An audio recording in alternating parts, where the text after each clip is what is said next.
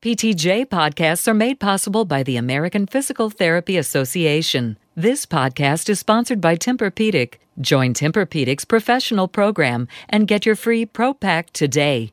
Free information plus free pillow with your first order, up to a $100 value. Call 800-510-8715 or send an email to professionals@tempurpedic.com. Welcome to this PTJ podcast. PTJ is the official publication of the American Physical Therapy Association.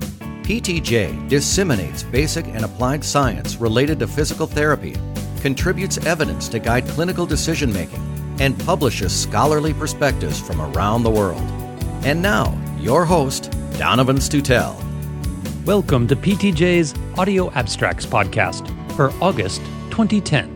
This month's research reports focus on the therapist-patient relationship in physical rehabilitation, adherence to clinical practice guidelines for low back pain, real-time biofeedback during gait retraining, cancer rehabilitation, aerobic fitness reference values in young people with cerebral palsy, muscle functional MRI in chronic whiplash-associated disorders, and ankle measures in older women. This month's perspective articles focus on factors affecting position matching and a phenomenological approach to ethics. First, the influence of the therapist-patient relationship on treatment outcome in physical rehabilitation, a systematic review, by Amanda Hall, Dr. Paulo Ferreira, Dr. Christopher Marr, Dr. Jane Latimer, and Dr. Manuela Ferreira. This abstract is presented by Dave Courvoisier. The working alliance or collaborative bond between client and psychotherapist has been found to be related to outcome in psychotherapy.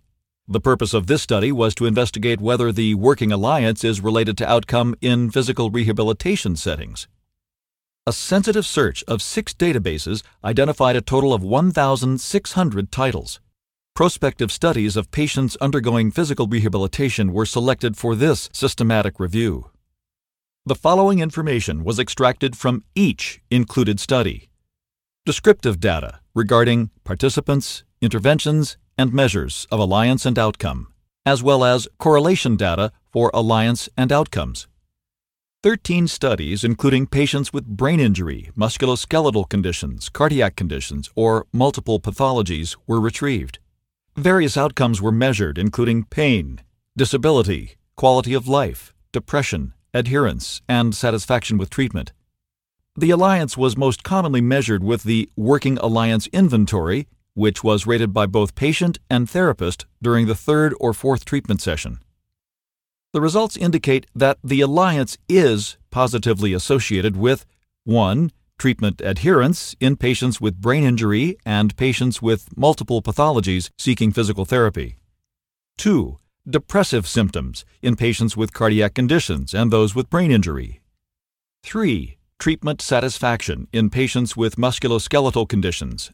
And 4. Physical function in geriatric patients and those with chronic low back pain.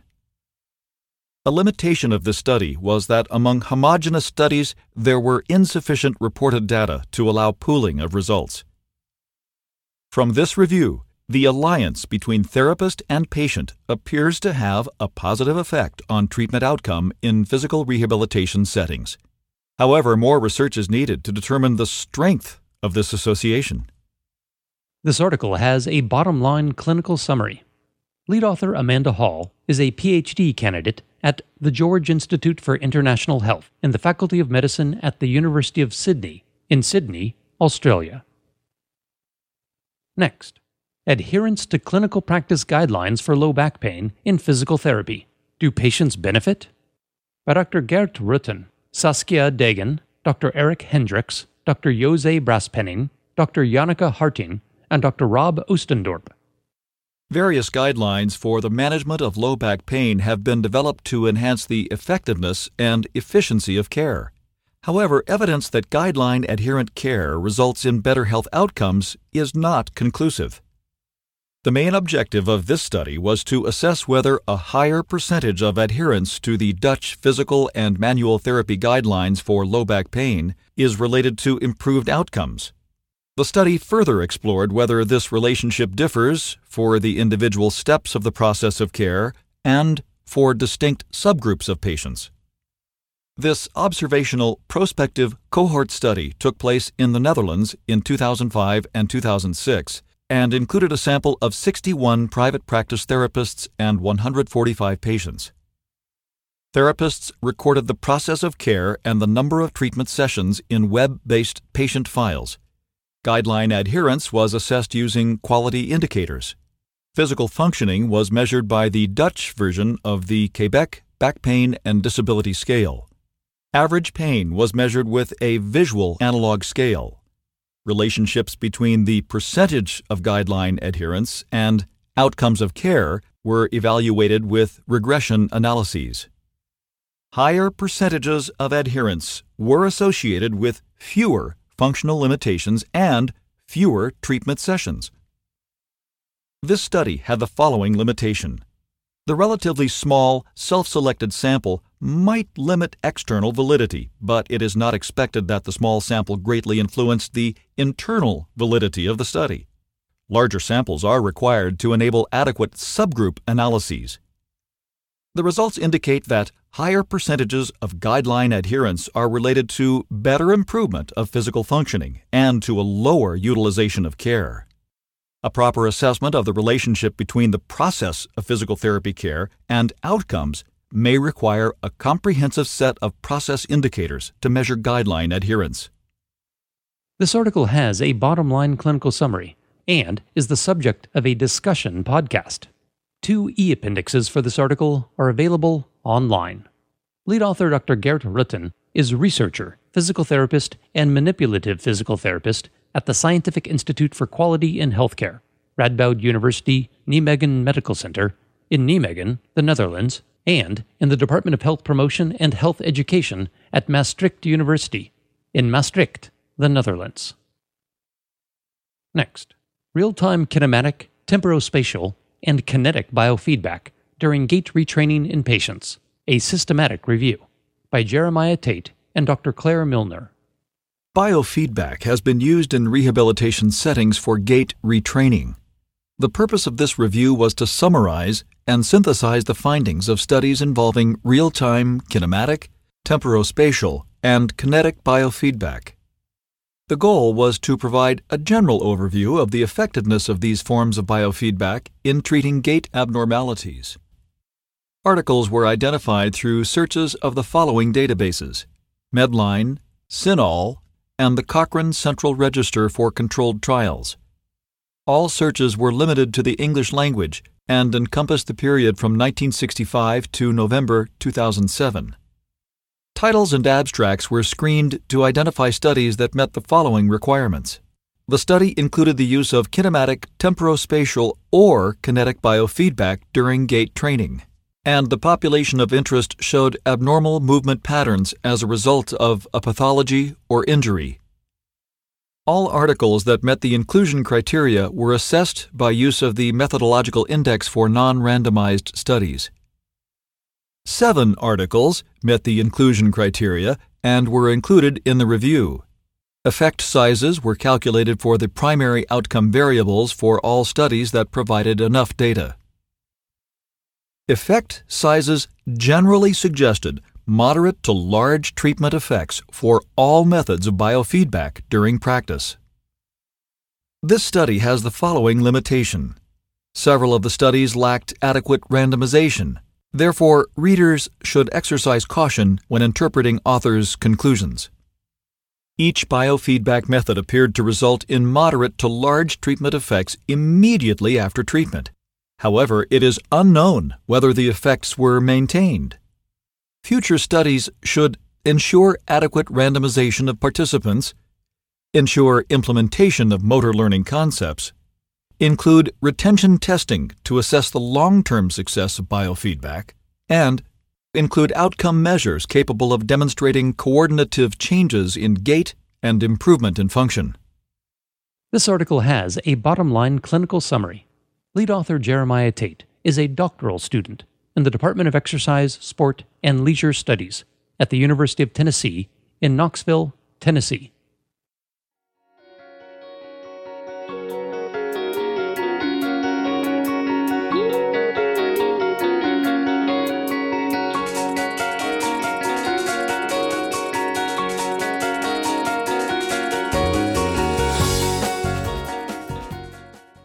The Cancer Rehabilitation Journey, Barriers to and Facilitators of Exercise Among Patients with Cancer-Related Fatigue, by Janine Blaney, Dr. Andrea Lowe Strong, Jane Rankin, Dr. Anna Campbell, Dr. James Allen, and Dr. Jackie Gracie. Despite the evidence to support exercise as an effective management strategy for patients with cancer-related fatigue, many of the general cancer population are sedentary. This study used an exploratory, descriptive, qualitative design to explore the barriers to and facilitators of exercise among a mixed sample of patients with cancer-related fatigue. Purposive sampling methods were used to recruit patients with cancer-related fatigue who were representative of the cancer trajectory, that is, survivors of cancer and patients in palliative care who were recently diagnosed and undergoing treatment. Focus group discussions were transcribed verbatim and analyzed using a grounded theory approach. Lower-level concepts were identified and ordered into subcategories. Related subcategories then were grouped to form the main categories, which were linked to the core category. 5 focus groups were conducted with 26 participants. Within the core category of the Cancer Rehabilitation Journey were 3 main categories. 1. Exercise barriers, 2. Exercise facilitators, and 3. Motivators of exercise. Exercise barriers were mainly related to treatment side effects, particularly fatigue. Fatigue was associated with additional barriers, such as physical deconditioning, social isolation, and the difficulty of making exercise a routine. Environmental factors and the timing of exercise initiation also were barriers. Exercise facilitators included an exercise program being group-based, supervised, individually tailored, and gradually progressed. Exercise motivators were related to perceived exercise benefits. Individuals with cancer-related fatigue have numerous barriers to exercise both during and following treatment. The exercise facilitators identified in this study provide solutions to these barriers and may assist with the uptake and maintenance of exercise programs. These findings will aid physical therapists in designing appropriate exercise programs for patients with cancer-related fatigue. This article has a bottom-line clinical summary. Lead author Janine Blaney is a physical therapist and a PhD candidate at the Health and Rehabilitation Sciences Research Institute at the University of Ulster in Newton Abbey, United Kingdom. Next, reference values for aerobic fitness in children, adolescents, and young adults who have cerebral palsy and are ambulatory, by Dr. Olaf Verschuren, Manon Blumen, Professor Cass Krutwagen, and Dr. Tim Takken. Very few objective data exist regarding aerobic performance in young people with cerebral palsy. The characterization of aerobic fitness could provide baseline and outcome measures for the rehabilitation of young people with cerebral palsy. The objective of this cross-sectional observational study was to provide reference values for aerobic fitness in a group of children, adolescents, and young adults who had cerebral palsy and who were classified at Gross Motor Function Classification System, GMFCS Level 1 or 2. Data were collected with 10-meter shuttle run tests. This study was conducted between August 2008 and June 2009.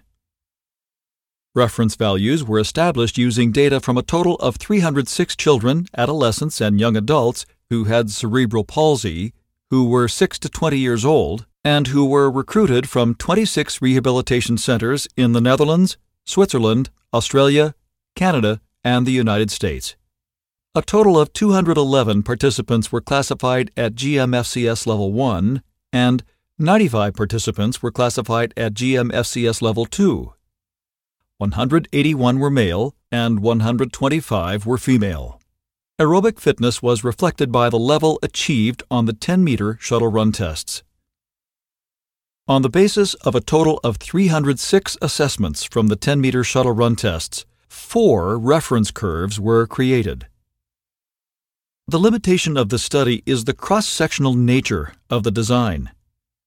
This study provided height-related reference values for aerobic fitness in children, adolescents, and young adults who had cerebral palsy and who were classified at GMFCS Level 1 or 2.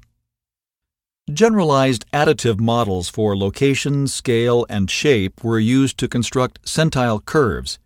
These curves are clinically relevant and provide a user-friendly method for the prediction of aerobic fitness in young people with cerebral palsy. This article has a bottom-line clinical summary. Lead author Dr. Olaf Verschuren is senior researcher in the Center of Excellence for Rehabilitation Medicine, Utrecht, at the Rehabilitation Center de Hoogstraat, assistant professor in the Department of Rehabilitation at the Rudolf Magnus Institute of Neuroscience, Nursing Science, and Sports at the University Medical Center, and senior researcher and partner of NetChild, Network for Childhood Disability Research, all in Utrecht, the Netherlands. Next, use of muscle functional magnetic resonance imaging to compare cervical flexor activity between patients with whiplash-associated disorders and people who are healthy, by Dr. Barbara Cagney, Mika Dolphins, Ian Peters, Dr. Eric Ochten, Dr. Dirk Combier, and Dr. Lieven Daniels. Chronic whiplash-associated disorders have been shown to be associated with motor dysfunction. Increased electromyographic activity in neck and shoulder girdle muscles has been demonstrated during different tasks in participants with persistent whiplash-associated disorders. Muscle functional magnetic resonance imaging, MRI, is an innovative technique to evaluate muscle activity and differential recruitment of deep and superficial muscles following exercise. The purpose of this study was to compare the recruitment pattern of deep and superficial neck flexors between patients with whiplash-associated disorders and controls using muscle functional MRI. The study used a cross-sectional design. The study was conducted in a physical and rehabilitation medicine department. The participants were divided into 2 groups: a control group of 10 men and 9 women with a mean age of 22 years who were healthy, and an experimental group of 5 men and 11 women with a mean age of 33 years with whiplash-associated disorders. The T2 values were calculated for the longus colli, longus capitis, and sternocleidomastoid muscles at rest and following craniocervical flexion. In the overall statistical model for T2 shift, there was a significant main effect for muscle, but not for group. The muscle-by-group interaction effect was significant. Although not significant, there was a strong trend for lesser activity in the longus colli and longus capitis muscles for the whiplash-associated disorders group compared with the control group. Although the sternocleidomastoid muscle showed higher T2 shifts, this difference was not significant. Although muscle functional MRI is an innovative and useful technique for the evaluation of deep cervical muscles, consideration is required as this method encompasses a post-exercise evaluation and is limited to resistance types of exercises. Muscle functional MRI demonstrated a difference in muscle recruitment between the longus colli, longus capitis, and sternocleidomastoid muscles tested during craniocervical flexion in the control group, but failed to demonstrate a changed activity pattern in the group with whiplash-associated disorders compared with the control group. The mild symptoms in the group with whiplash-associated disorders and the wide variability in T2 values may explain the lack of significance. Lead author Dr. Barbara Cagney is postdoctoral researcher for the Research Foundation Flanders and is affiliated with the Department of Rehabilitation Sciences and Physiotherapy at Ghent University in Ghent, Belgium.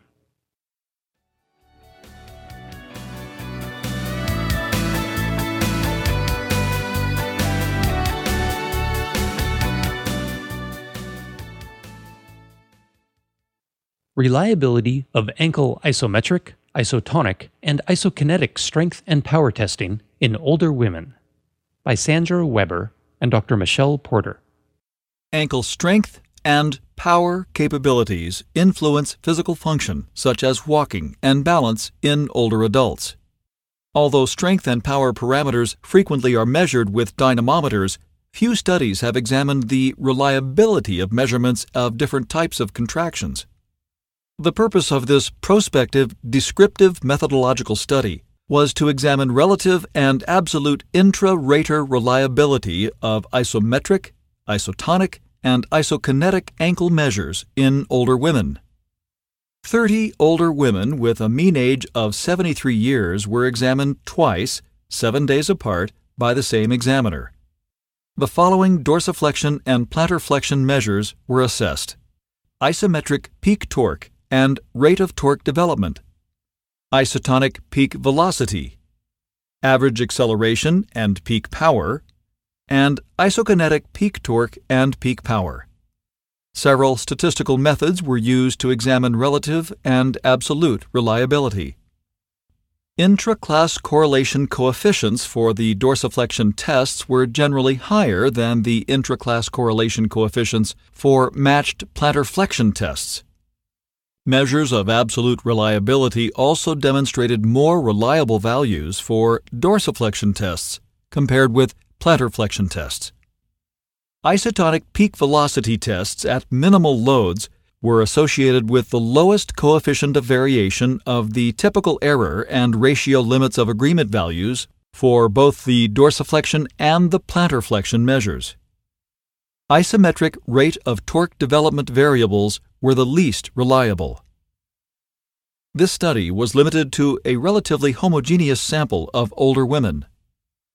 Test-retest reliability was adequate for determining changes at the group level for all strength and power variables except isometric rate of torque development. Minimal detectable change scores were determined to assist clinicians in assessing meaningful change over time in ankle strength and power measurements within individuals. Lead author Sandra Weber is a PhD candidate in the Department of Physiology, Faculty of Medicine at the University of Manitoba in Winnipeg, Canada. Our first perspective article is Proprioceptive Acuity Assessment via Joint Position Matching, From Basic Science to General Practice, by Dr. Daniel Goebel. Over the past several decades, studies of use-dependent plasticity have demonstrated a critical role for proprioceptive feedback in the reorganization and subsequent recovery of neuromotor systems. As such, an increasing emphasis has been placed on tests of proprioceptive acuity in both the clinic and the laboratory. One test that has garnered particular interest is joint position matching, whereby individuals must replicate a reference joint angle in the absence of vision, that is, using proprioceptive information. On the surface, this test might seem straightforward in nature. However, this perspective article informs therapists and researchers alike of multiple insights gained from a recent series of position matching studies by Dr. Goebel and colleagues. In particular, 5 factors are outlined that can assist clinicians in developing well-informed opinions regarding the outcomes of tests of position matching abilities. This information should allow for enhanced diagnosis of proprioceptive deficits within clinical settings in the future. A video of the basic experimental setup accompanies this article online. Dr. Daniel Goebel is Fellow for the Canadian Institutes for Health Research, Institutes of Aging, housed in the Department of Physical Medicine and Rehabilitation at the University of Michigan, in Ann Arbor, Michigan. Last this month, Understanding the Lived Experiences of Patients, the Application of a Phenomenological Approach to Ethics, by Dr. Bruce Greenfield and Dr. Gail Jensen. This perspective article provides a justification with an overview of the use of phenomenological inquiry and the interpretation into the everyday ethical concerns of patients with disabilities. Disability is explored as a transformative process that involves physical, cognitive, and moral changes. This perspective article discusses the advantages of phenomenology to supplement and enhance the principlist process of ethical decision-making that guides much of contemporary medical practice, including physical therapy. A phenomenological approach provides a more contextual approach to ethical decision-making through probing, uncovering, and interpreting the meanings of patients' stories.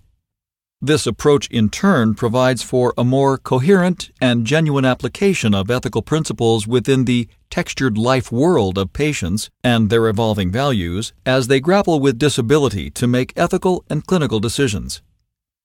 The article begins with an in-depth discussion of the current literature about the phenomenology of people with disability. This literature review is followed by a discussion of the traditional principlist approach to making ethical decisions, which is followed by a discussion of phenomenology and its tools for use in clinical inquiry and interpretation of the experiences of patients with disabilities.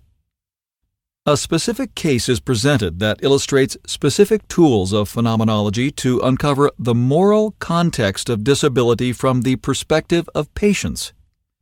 The article concludes with a discussion of clinical, educational, and research implications of a phenomenological approach to ethics and clinical decision-making. This article is the subject of an invited commentary by Dr. Laura Lee Swisher. Lead author Dr. Bruce Greenfield is assistant professor in the Division of Physical Therapy, Department of Rehabilitation, at the Emory University School of Medicine, and is affiliated faculty at the Center for Ethics at Emory University in Atlanta, Georgia. Thanks for listening. This has been a production of Science Audio, online at www.scienceaudio.net. We always appreciate your feedback. You can email ptj@scienceaudio.net or leave a voicemail at 626-593-7825.